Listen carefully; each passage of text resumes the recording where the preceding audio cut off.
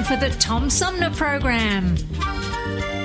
The Tom Sumner Program is a live variety show with music, comedy, and special guest interviews every Monday through Friday. Oh, it's always a pleasure to be with you, Tom. You know that. Yay, Tom! I love it in Flint! You're very astute, Tom. Not an easy question. I'll debate Andy Dillon on your show. Well, that's a very good question. Hello, darling. This is Elvira, Mistress of the Dark, with Tom Sumner. I'm all right, Tom. How are you? A lucky day, Mr. Sumner. Ciao, Tom. How are you today? That's a good question. Hi, this is actor, comedian Joe Napodi, and you're listening to the Tom Smothers. I'm sorry, what's his name? Oh, Sumner. The Tom Sumner Program. Good morning, Tom. How you doing? Hey, at least I got the Tom part right. Stay tuned, because it's on now. The Tom Sumner Program. COVID-19 is the biggest health crisis in our lifetime. We're working around the clock with doctors and hospitals to stop it, but we need your help. Even if you don't feel sick, you could be carrying it. And just one person with the virus can infect another 40, who then infect thousands more. So I've issued an executive order requiring everyone to stay home to help limit the spread of the virus. Let's protect the people we love. Stay home and stay safe. Hi, this is Gretchen Whitmer, and you're listening to the Tom Sumner Program.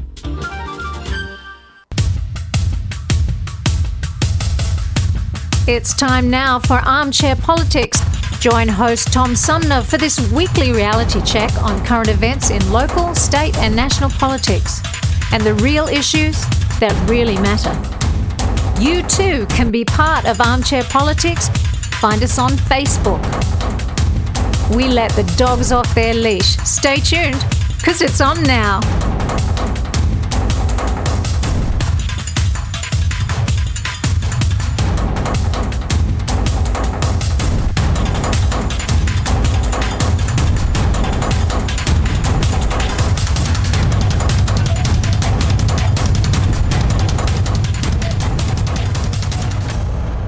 Hey, welcome to this week's edition of Armchair Politics, our weekly roundtable on the Tom Sumner Program.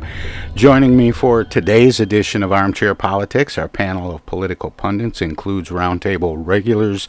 On the left, Flint's premier political pundit, Paul Rosicki. Hi, Paul. Good morning. Good to be here. And on the right, longtime Genesee County Republican Henry Hatter. Hi, Henry. Thank you, Tom, and hi, Paul. Morning, Henry. And last but not least, joining our roundtable regulars is political operative Bobby Clayton Walton. Hi, Bobby. Hey, guys. Hi, Bobby. Morning, Bobby. Morning. Well, as you all know, and most of our regular listeners, I always start out with a series of quotes, the first one being the Finish the Quote, where I ask how you would finish this quote. And it is, always vote for principle, though you may vote alone, and you may cherish the sweetest reflection that what? How would you finish this quote? Gee. Warms your heart. Of the future? I don't know. That's a tough one. Yeah. Here's the original. Go ahead, Henry. Well, I was going to say that gives you pause to become a better human being.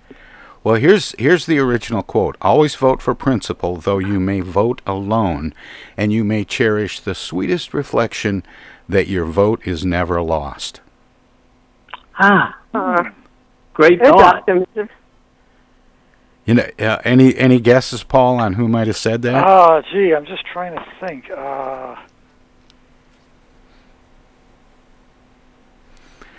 Well, I won't leave you hanging. It was John Quincy Adams.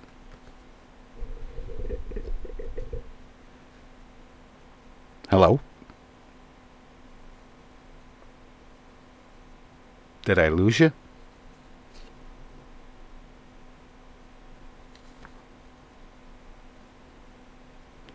I'll try this again. Is everybody there? Geez, I think I lost everybody.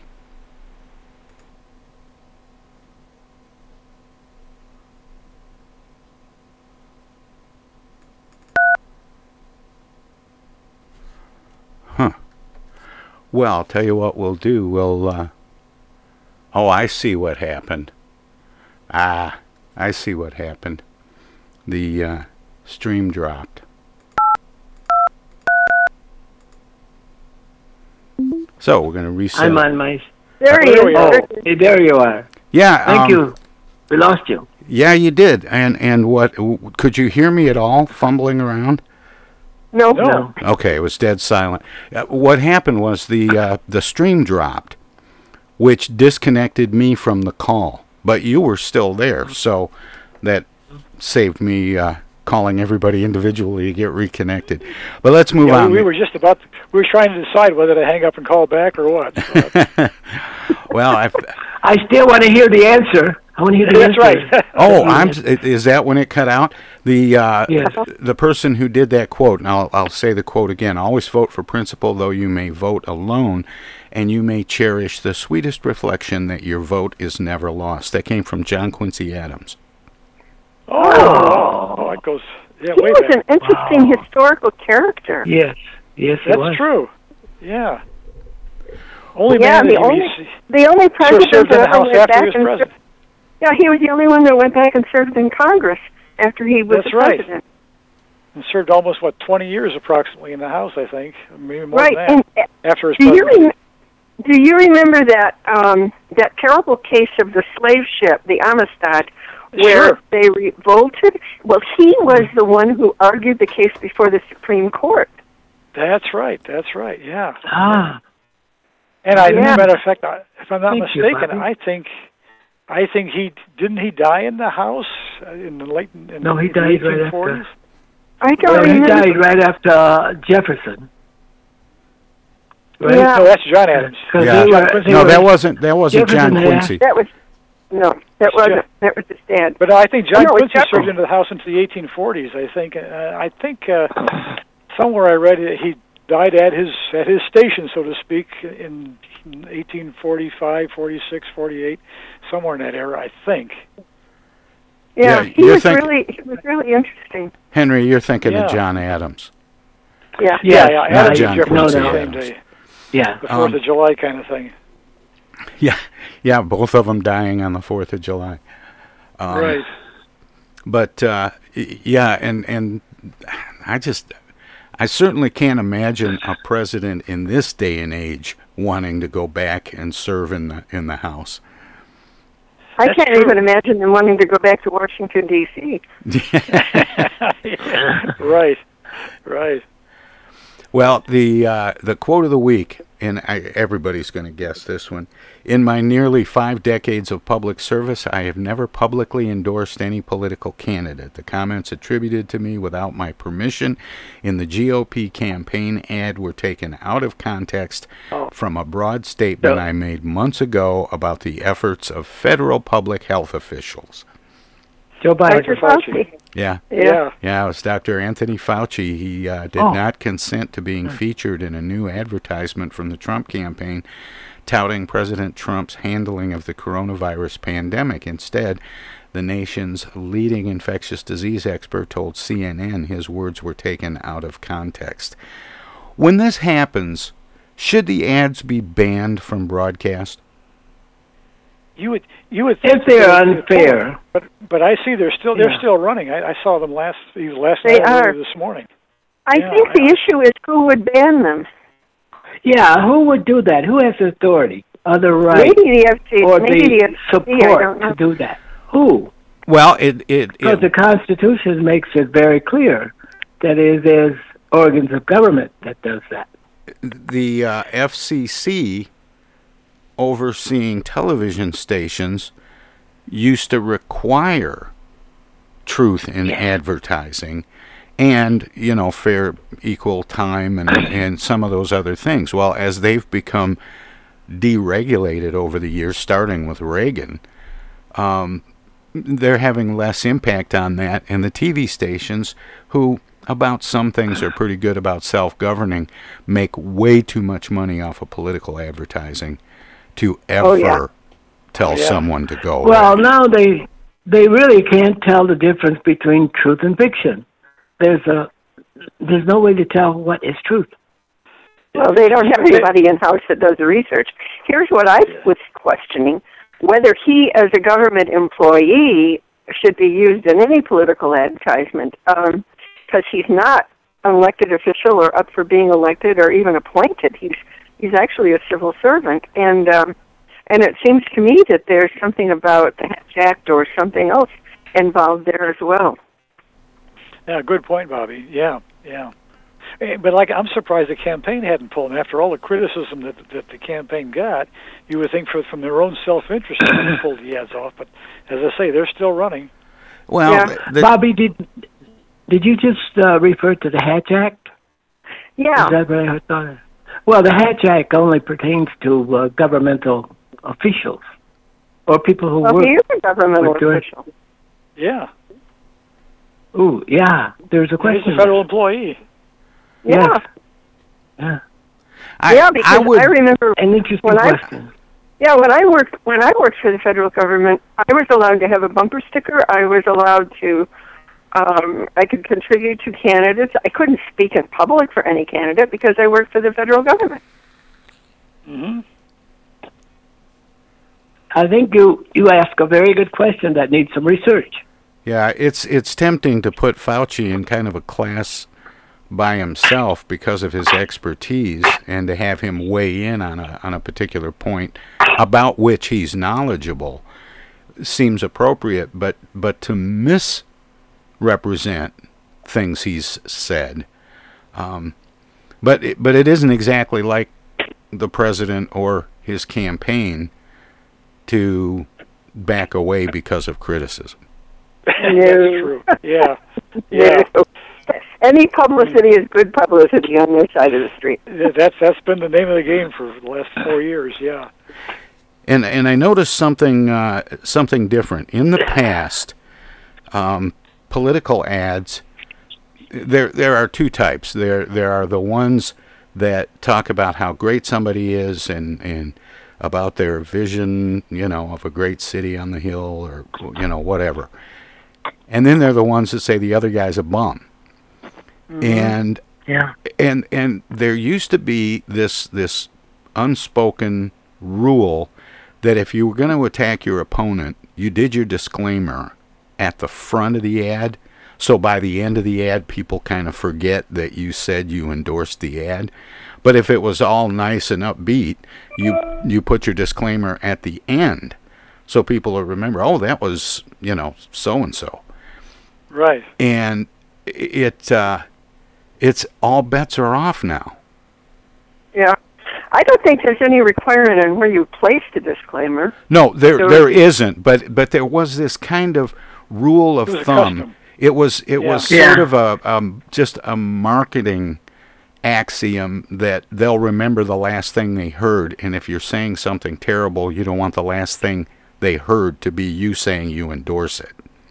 Right. Well, that's a matter of personal choice, I guess. Yeah, and what I was saying is it was pretty reliable. I mean, you could kind of tell, if Joe Biden comes on and says, "I'm Joe Biden and I approve this message," and the message starts, you go, "Oh boy, this is going to be a good one." Yeah. And the reverse was true. If it just comes on and says Joe Biden's a great guy and everything, and then at the end he says, "This is Joe Biden and I approve this message." And the same thing with the Trump campaign, or where I'm seeing it the most is with James and Peters. Yeah, that's true. Yeah. Yeah. Partly because I'm seeing so many ads, but that rule, that old adage that if you're going to say something bad, you don't want people to remember that you endorsed it, is just gone by the wayside. Yeah, I think so. Well, there's a whole cadre of professionals that are doing the designing and the marketing and everything of these advertisements.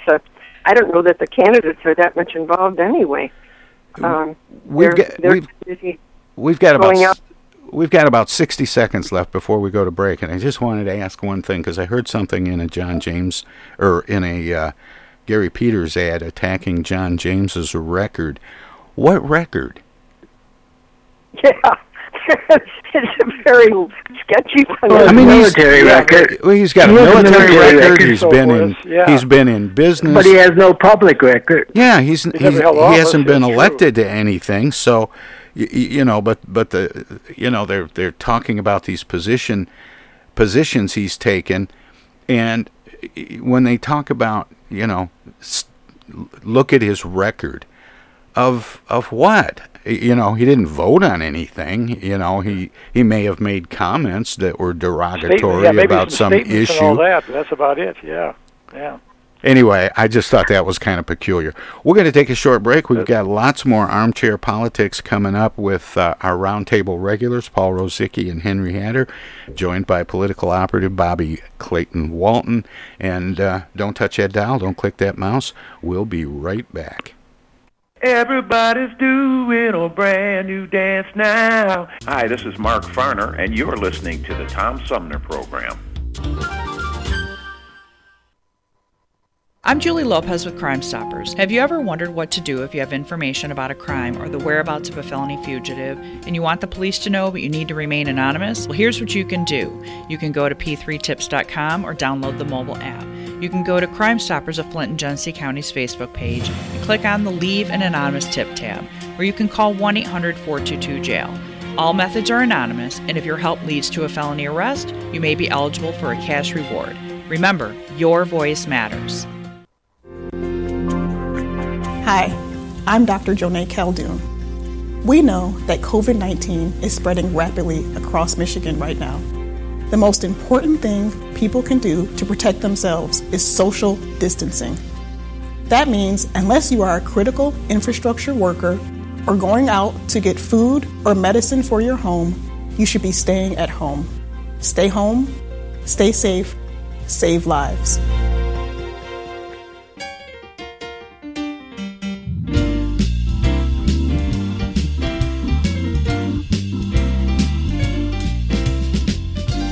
Most of the music you hear on the Tom Sumner program is provided by local artists. Tune in Fridays at 11 for live music and conversation with some of the area's most talented singers, songwriters, and performers. Hi, this is Greg Nagy. Hey, this is Harper. Hi, this is Joe By from the Blue Hawaiians. Hi, this is Alexander Zonjic. Hi, this is Mark Farner. This is Maurice Davis. Hi, this is Rochelle Ray. Hi there, folks. This is Sweet Willie T. This is Steve from the Nashville office. I'm Gwen Pennyman Hemphill. Shadoo-ba-dee-ba-doo-da-doo-doo. Tom Sumner program celebrating the rich talent pool from Flint, Genesee County, and throughout Michigan.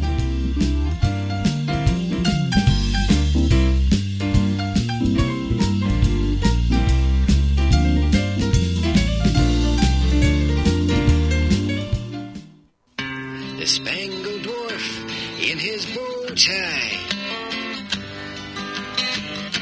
The infantry that don't ask why. Hi, I'm Bob Dylan. Remember those fabulous 60s? The marches, the be-ins, the draft card burnings, and best of all, the music. Well, now Apple House has collected the finest of those songs on one album called Golden Protest, performed by the original artists who made them famous. You'll thrill to Society's Child by Janisine, Pleasant Valley Sunday by the Monkees, What Have They Done to the Rain by the Searchers, In the Ghetto by Elvis Presley, Silent Night 7 o'clock News by Simon and Garfunkel, and who can ever forget this all-time classic? Yes, it's Barry McGuire's immortal Eve of Destruction. And, of course, my own Masters of War, all for the incredibly low price of $3.95. And if you order now, you'll also receive a treasury of acid rock featuring Vanilla Fudge, Blue Cheer, Frigid Pink, Moby Grape, The Electric Prunes, Jefferson Airplane, Lotharian Hand People, to name but a few. Plus, as part of this special limited offer, you'll also get the best of the supergroups with Traffic, Cream, Blind Faith, Ginger Baker's Air Force, and many, many others. Yes, this is a collector's dream, Golden Protest, plus 2 fabulous 60s albums, all for only $3.95. If you were to purchase these selections separately, they'd cost you hundreds of dollars, and many cannot be found anywhere at any price. Well, it's time for my boot heels to be wandering. But here's someone who'll tell you how you can get this amazing record package. Here's how to order this amazing record package. Just send $3.95 and check your money order plus your name and address to Apple House Box 70K, South Bend, Indiana. Once again, that's $3.95 and check your money to Apple House Box. Do it. Tom Sumner Program.com. The Tom Sumner Program.com. This is Jill Stein, and you're listening to the Tom Sumner Program. Hey, welcome back, everybody. Armchair Politics continues for this week's edition on the Tom Sumner Program with Paul Rosicki, Henry Hatter, and Bobby Clayton Walton. Welcome back, everybody. Hey, thank you. Good to be here. Got another quote for you, and I suspect you'll probably figure out who this is. I do believe that there are still serious threats that groups like this group, these domestic terrorists, are finding comfort and support in the rhetoric coming out of Republican leadership from the White House to our State House, and so I remain concerned about safety and integrity going up to this election. Governor Whitmer. Yeah, that was Governor Gretchen Whitmer. Yeah. When she was on Face the Nation Sunday, host Margaret Brennan asked if security threats still exist after the arrests were made on the 13 men who plotted to storm the Michigan State Capitol and arrest her. And a lot of media reports made a big deal out of the fact that they wanted to do it before Election Day.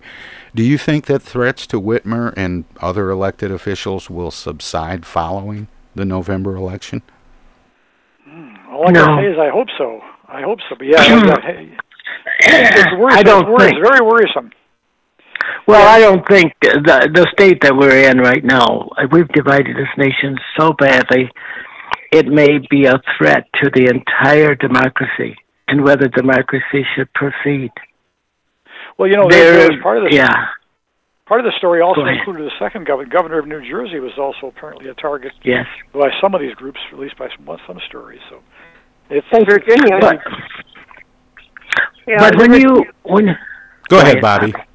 No, I was just going to say the governor of Virginia was on their list also. Yeah. I mean, this is just the craziest kind of plot. It's one of these James Bond's, spy thriller kind of things. If it wasn't really happening, you'd say it was a totally made-up story. It's really a wild story. Well, it just goes to show you can't make this stuff up. That's right. But when you have men and women, the very principal part of culture, divided, and pulling off into their own areas, and the kids are left behind to decide whether to take the fork in the road, that creates a lot of uncertainty for the future. And then we're all racially divided, we're gender divided, we're just divided in so many multiple ways. And the people who are running for president think they can put this back together. Well, it waits to be seen. I think 500 years from now. Go ahead, Henry. 500 years from now, as people go back and rethink creating a new government, would they consider a democracy worthwhile existing? It has all of the problems good question. of other governments. 500 years from now, somebody's going to find President Trump's cell phone and look at the tweets and go, what? What was going on in that country? Exactly, yeah. Yeah. This started a long time ago. It's just that it's not coming up to a full boil. Yeah.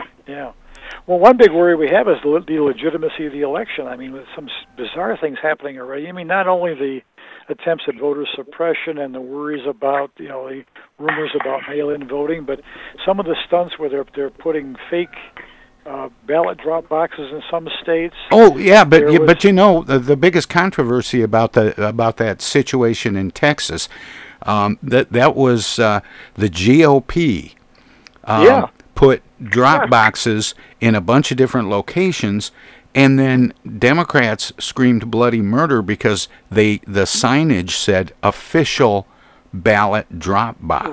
Right. And it was not something that was issued by the clerk or the Secretary of State. It was done by a political party.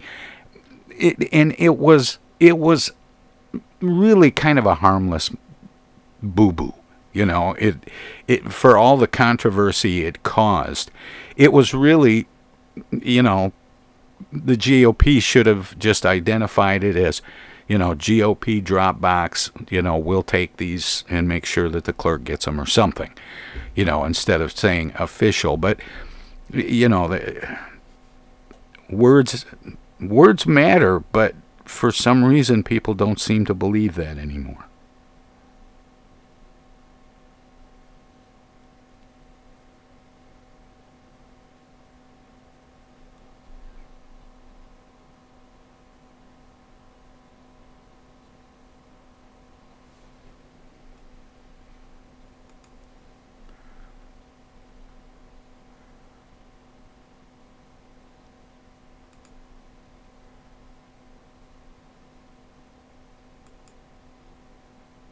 Now, whether it was an accident or not remains to be seen, but it's just a bizarre story, and in this context, it raises all kind of questions. Yeah, it does. It does. There are too many opportunities for mischief. What happened to the paper ballot and the pencil? Really? Yeah, I kind of like that way. Yeah, I did too. Yeah. Now it seems like everything's folded and spindled and mutilated. Including the electoral process.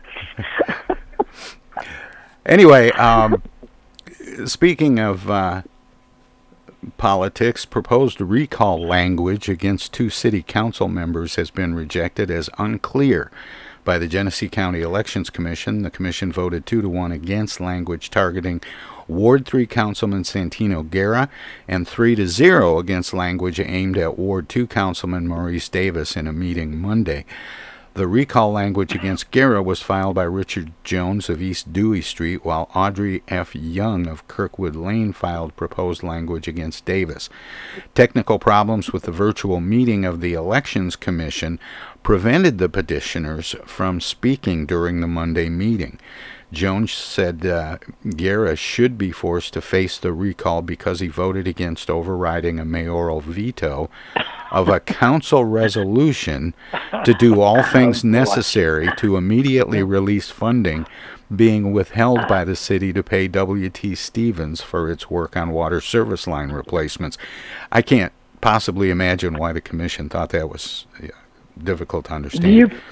The councilman was doing what he is required to do. Anyway, the city is holding back money from the contractor in the event that remediation must be done on property it owns in the city where construction waste had been dumped. But here's the question that occurred to me. Should the commission have postponed until the petitioners could be heard? Well, maybe, yeah. Well, that still doesn't abrogate the fact that the city commissioner was doing his job based on his ability, what he believed in, the information he had before him. I'm not saying it would have changed the outcome, but as a matter of form, they've gone. We've had to do these technical, virtual electronic meetings, and they had some kind of glitch. They had prepared and allowed time for the petitioners to speak on behalf of their petitions. And like I said, I doubt if it would have changed anything.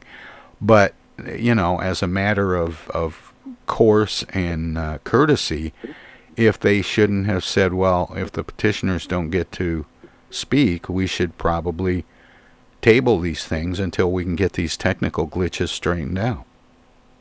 Yeah, I think that would have been probably. Go ahead. Yeah. I was going to say I sat in on one of those hearings a few years ago, and I don't recall if the petitioner spoke. They probably did. I don't recall. I'd be interested in knowing who was the one vote that didn't vote against it. Well, I think Tom here raised a very good question. The prudent thing to do was to hear the petitioners. And then, based upon the information that you have after that, you make your judgment. That's democracy. I think the petitioners can take it to circuit court on an appeal. I'm not sure, but I know if you are the subject of the recall and they rule that it's clear language, you can take it to the circuit court. Yeah, I think that's true. Yes, I think so. But again, in Flint, we tend to overuse that recall. Every time somebody looks at you in a cross-eyed or in a funny way, we try and recall somebody, or if they vote the wrong way on some issue. Well, and that's the other question. Do you think these are frivolous recalls? True. I think it was frivolous. Yeah.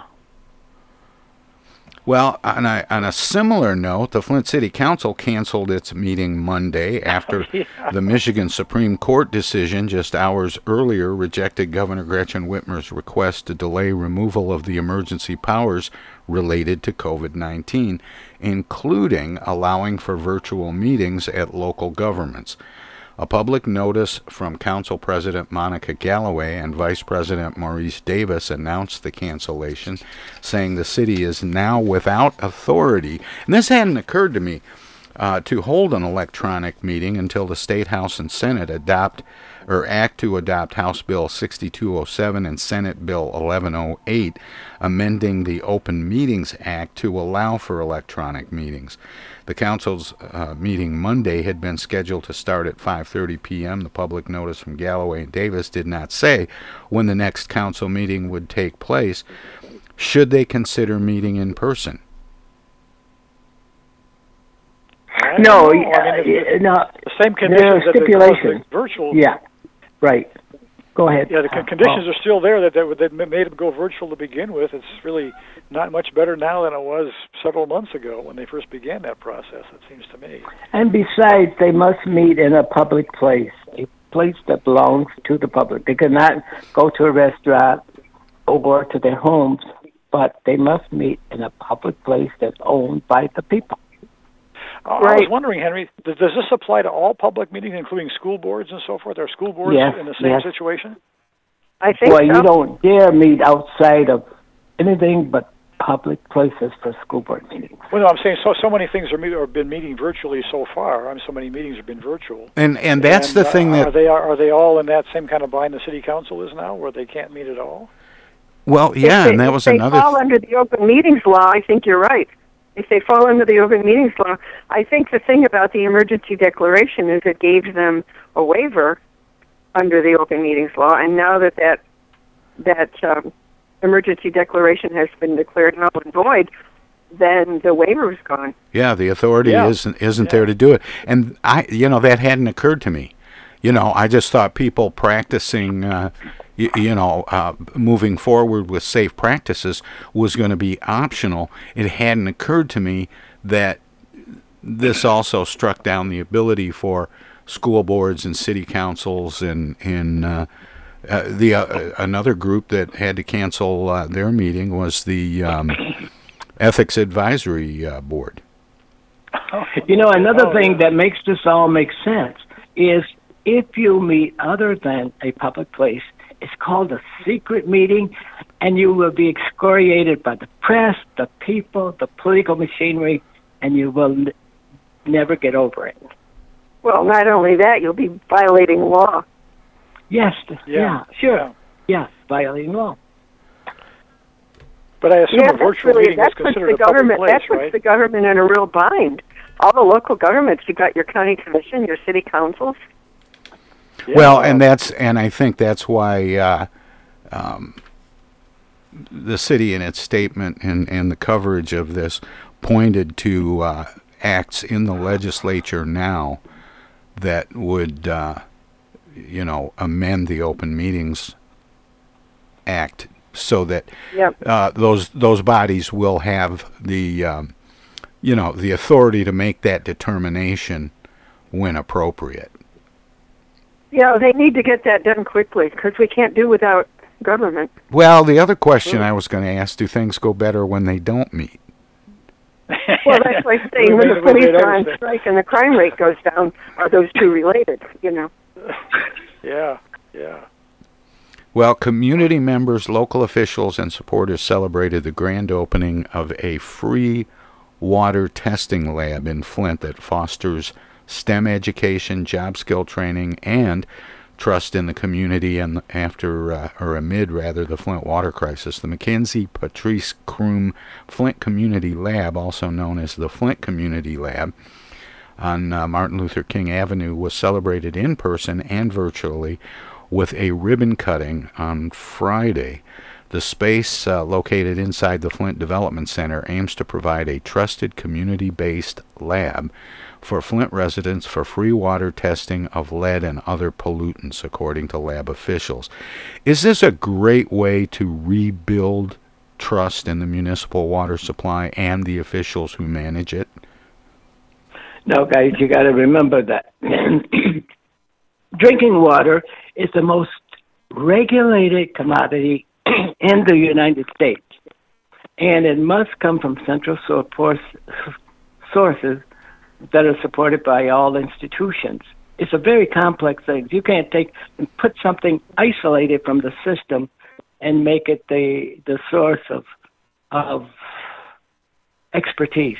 It's got to run through the system, through EPA, the DNR, the Water Resources Commission, etc. You cannot establish this. Yeah. As Tom says, restoring trust is the key thing. I mean, that was the greatest loss, I think, with the Flint water crisis, is the loss of trust in the system in general, and it's going to be a very slow, tedious process to rebuild that. Maybe this is a step in that direction. I don't know. Yeah. Now, Go ahead, Bobby. If this is endorsed... Oh, I was going to say, I think that is the issue, is the trust issue, and I think people, when they feel like they have some control over something, or they have some input, or they have some way of trusting that what they ask for they get, is the issue. And if they're able to get their water tested, whether the test is accurate or not, the trust factor might be restored.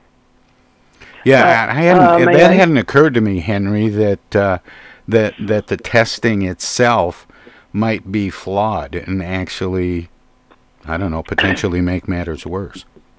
If they were endorsed by a great public, highly respected university, like Kettering, University of Michigan, like Penn State or something like that, they may get some traction, but they will never get any traction without endorsements from institutions. And I'd want to know who's funding them. That's a good question, and I'm not sure that it was identified who was doing it. If I were to speculate, I would say maybe the Ruth Mott Foundation, but they should have sources of expertise there on the Ruth Mott Foundation that understands all of these legal things that you can't do. You got to be cautious, no matter who you are. And they may have been convinced by an organization that put the bite on them, and yet they must stand up to this, because been doing that's a not lot good on government. in general. Yeah. Yeah, it seems to me that in order for the Mott Foundation to fund anything, they would have to have had a proposal or a request, and there would have to be an existing organization with some sort of a proposal. Or anybody that's funding it would seem like that would be so. We want to see the city of Flint come back gracefully, with authority, with confidence, and moving in the right direction so that all people support them. But they can't do it this way. They got to step out. You don't think this is a good first step, that people can independently check their water and confirm that what they're being told by officials is true and accurate? Oh, I have no problem with that. But the authority that they would waive would be minimal. They can do that, yes. I think it's a great idea. But their data will be challenged by... Yeah, the data will be challenged by the health department, by the DNR, by EPA, etc. So, because they are responsible for public health and safety in the last analysis, not this little lab setting out on a desert. Well, I think one of the problems is that those agencies go into people's homes. They have test sites that they monitor, and they come out with their reports, and people feel like those reports have not been accurate or truthful in the past, and so this idea that they can get a second opinion is maybe an important first step in getting the people, to get some trust going again that what they are being told by those official agencies and regulators is true. Yeah. Well, they don't need any legal approval for that. They don't need that. Yeah, I think a second opinion idea is a good one. But I'd want to know more about the organization who was funding them if I was... I think that's fair. And I just grabbed a little piece of the story that said community members, local officials, and supporters celebrated the opening. Well, there's job skill training, STEM education going on as part of this program.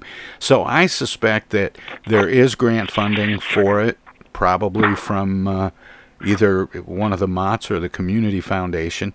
And I suspect that there's some expertise, as Henry suggests there ought to be, from at least one or more of the area colleges. Yeah, I think what they need is they need accuracy. The last thing they need is to have to do this, and then 6 months from now somebody says, "Oh, they were all wrong. They didn't know what they were doing." There goes your trust out the window one more time. So you need to be accurate and doing the right thing. Wayne State had a program going here for a while. I don't know if they still do.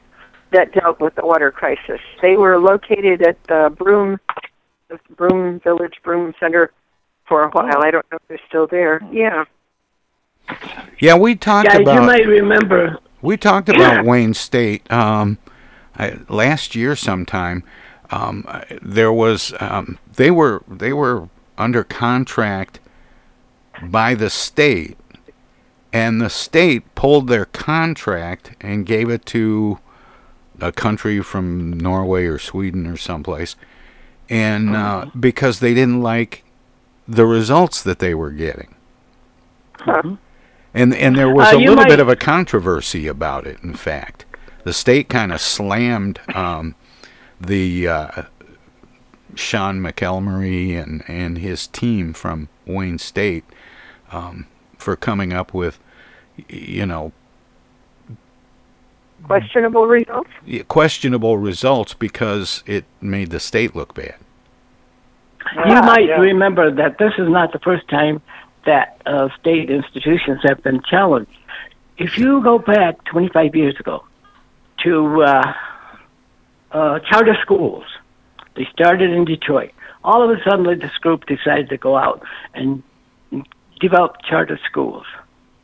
And it was mostly for the residents of the city of Detroit.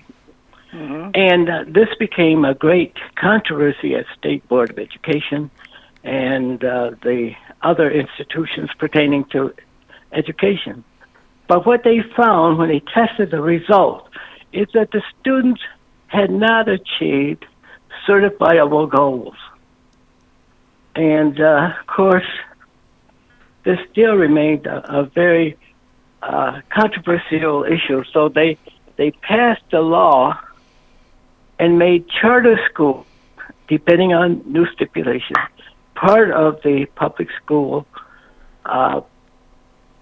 community. And now charter schools are the same as any public school institution, but they must meet certain standards.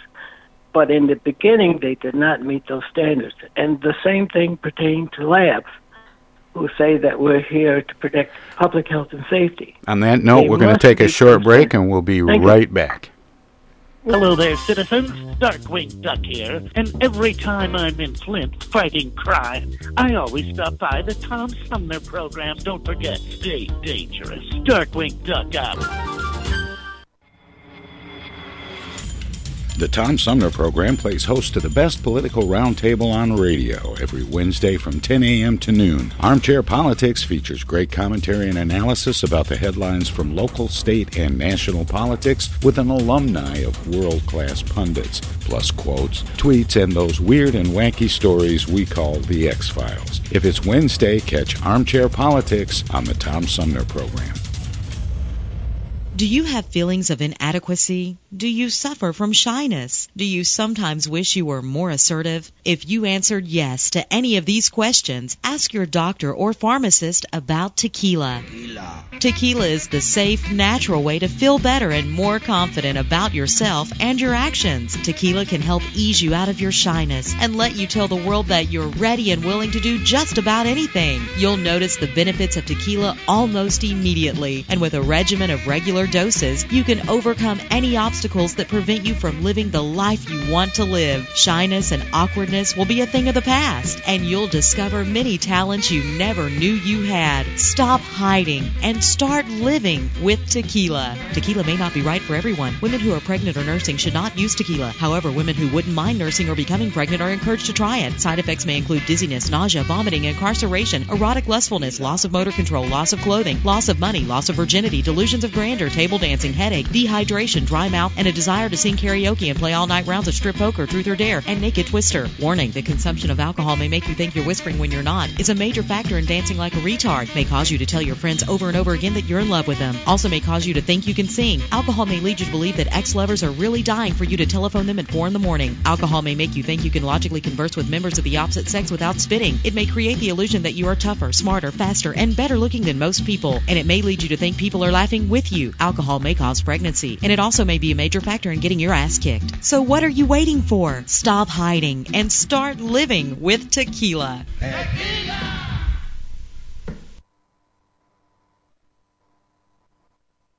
Those hands, no matter whose they are, can spread the germs of many common diseases. That's why I want you to realize how important it is to keep hands clean, to wash them regularly and always before meals with Lifebuoy, which not only removes dirt, but helps to remove germs. Teach the children this habit. Form it yourself. Always use Lifebuoy for hands and face as well as the bath. America, your children have an amazing superpower. That's right. They can help save lives by simply washing their hands. Just 20 seconds of thorough hand washing after they've coughed or sneezed or been outside can help fight against the dastardly spread of germs. Armed with only soap and water and hands, your superhero can protect you, your family, and everyone out there in America land. Amazing! Find out more at coronavirus.gov. A message from the CDC and the Ad Council. The interest of goodwill. The Hoffman Beverage Company feels compelled to make this announcement. It's simply this.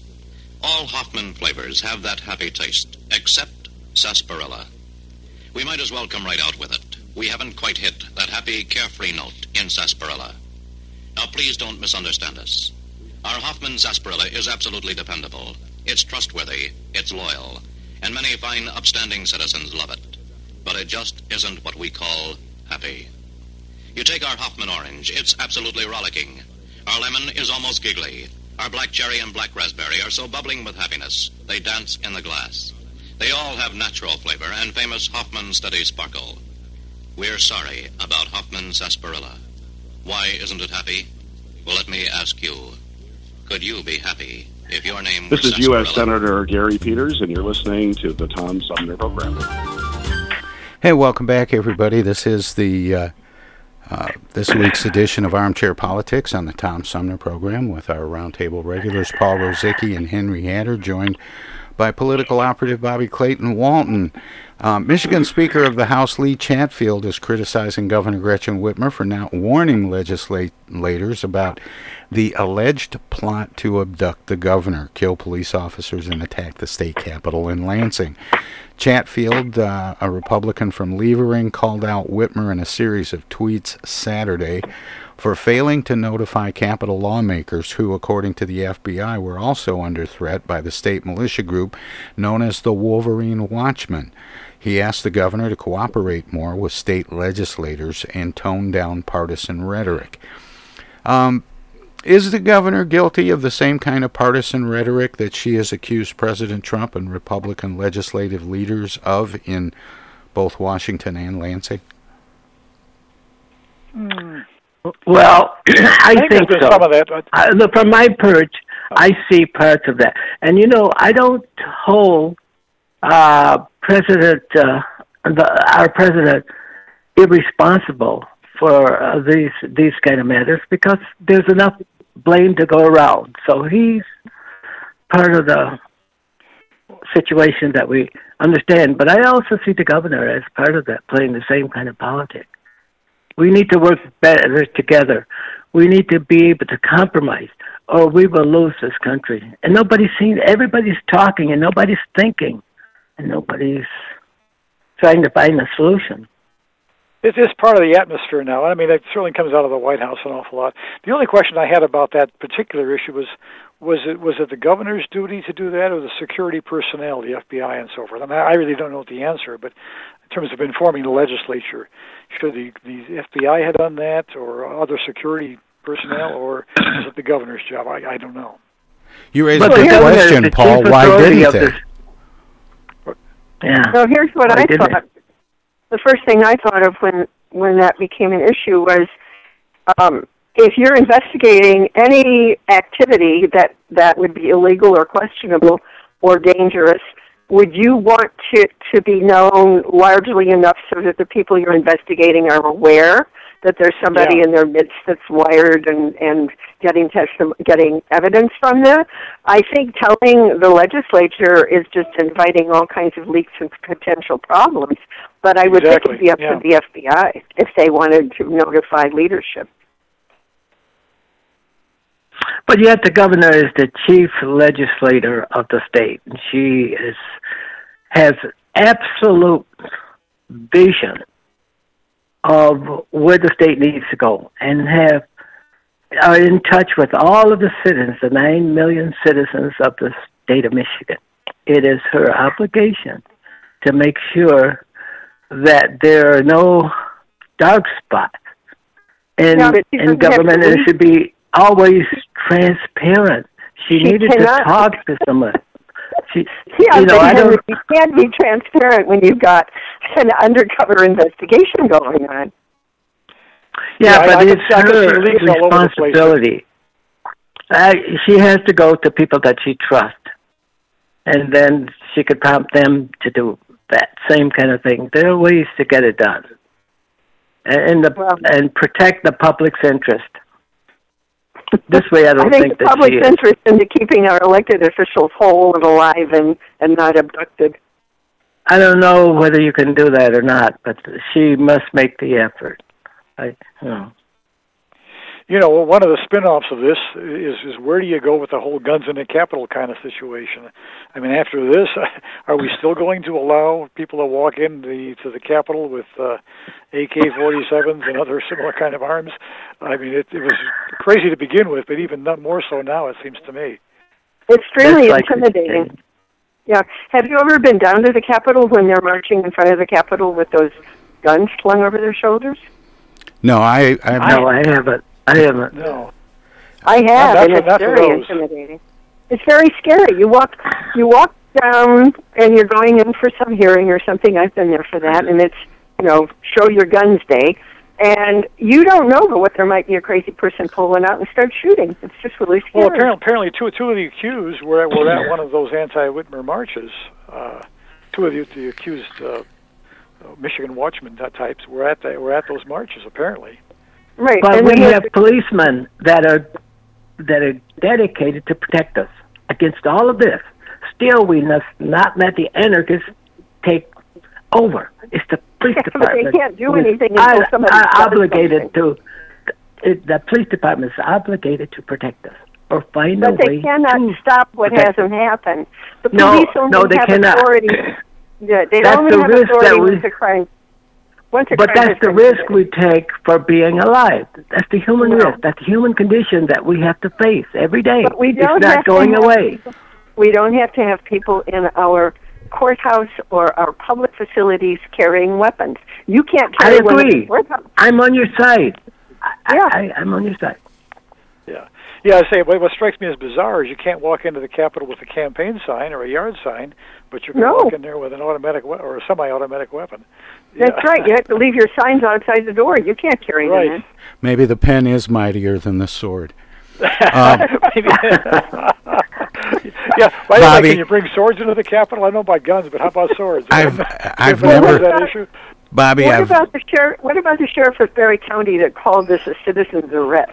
I saw that story. Good God. Yeah, that's actually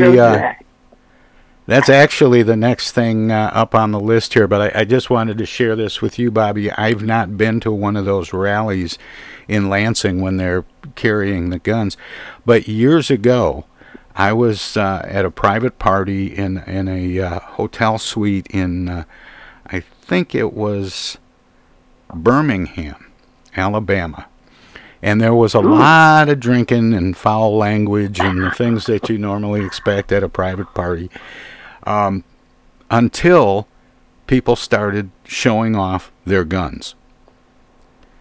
And they were setting them out on the bar in this suite, and look at this one, and I left. Yeah. Yeah, that's scary. That's scary. Yeah. Mixing, Yeah, you just don't know. I was visiting my daughter in Kentucky. We had a big family gathering down there, and one of their local friends, who was a bit of a gun nut, they were all drinking beer, and he pulled out his gun. They were sitting outside, and I had to go inside. Drunk people with guns? No. Yeah, see, Bobby, you and I are on the same page. I want you to know that. I'm good with the drinking and talking dirty, but when the guns come out, it's last call for me.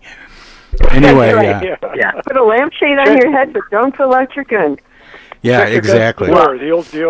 I go the other way. When they're official settings like that, I just move the other way. I don't go to places and invite myself into places where I might get hurt or get killed or. Well, see, this didn't start out that way. It was something that people got a little liquored up, and the conversation turned to guns, and it became show and tell. And I thought, there's a little too much alcohol, a little too much,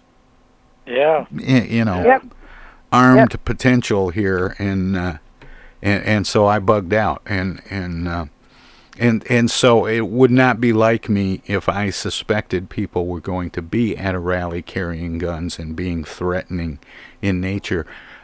I wouldn't go. No, like I you said, don't want to walk anywhere near them. I'm like you. There was a reason in the Old West they had to check your guns at the door when you went into the bar. Whatever happened to that? Why can't we do that at the White Horse? Just have a little table, by the door and. Because all of the sheriffs get killed who demand it. Yeah. And nobody knows who did it. I'm sure that probably happened in the Old West, too. Probably. What do you mean, check my gun at the door? I'll show you checking my gun. Not my gun. Not my gun. They didn't have metal detectors. Right. Yeah, good old technology. Well, we actually are about 2 minutes out from our top of the hour ID, but I'm going to go ahead and set this up, and we'll talk about it on the other side when we start part 2 of Armchair Politics. Calls for the resignation of a Michigan sheriff who recently shared a stage with members of the Michigan Liberty Militia are growing louder. Barry County Sheriff Dar Leaf, who told M Live he knows a couple of the men who were arrested last week in an alleged plot to kidnap Governor Gretchen Whitmer, spoke out against the governor at a May 18th rally alongside one of those men, William Bill Null. A protest seeking Leaf's resignation was planned for 8 a.m. yesterday on South Broadway Street near the Barry Community Foundation building in Hastings. The building is the site of a regularly scheduled bi-monthly commission meeting slated to begin at 9 a.m. The protest was organized by Middleville resident Olivia Bennett, who is calling for the Barry County Board of Commissioners to pass a resolution asking for Leaf's resignation. The event garnered interest of more than 160 people since Barrett posted the event on Facebook Saturday night. And the question when we come back is going to be, should the county board join in calling for the sheriff's resignation? And I'm curious to see what you think about that. And we'll have that and more state and national news, plus of course we have the coveted X-Files coming up during the next hour, and we'll revisit our Schlocktober pick of the day. And it's a request, by the way, for I've been making a point, because 2020 is such a special year, to have a lot of new material this year. But I had a request for one that was kind of a mainstay, so we'll hear from William Shatner coming up toward the end of the next hour. But in the meantime, we're going to break for show ID, and we'll return with the second half of Armchair Politics. Hi, I'm Alexander Zonjic. Don't touch that dial. You're listening to Tom Sumner.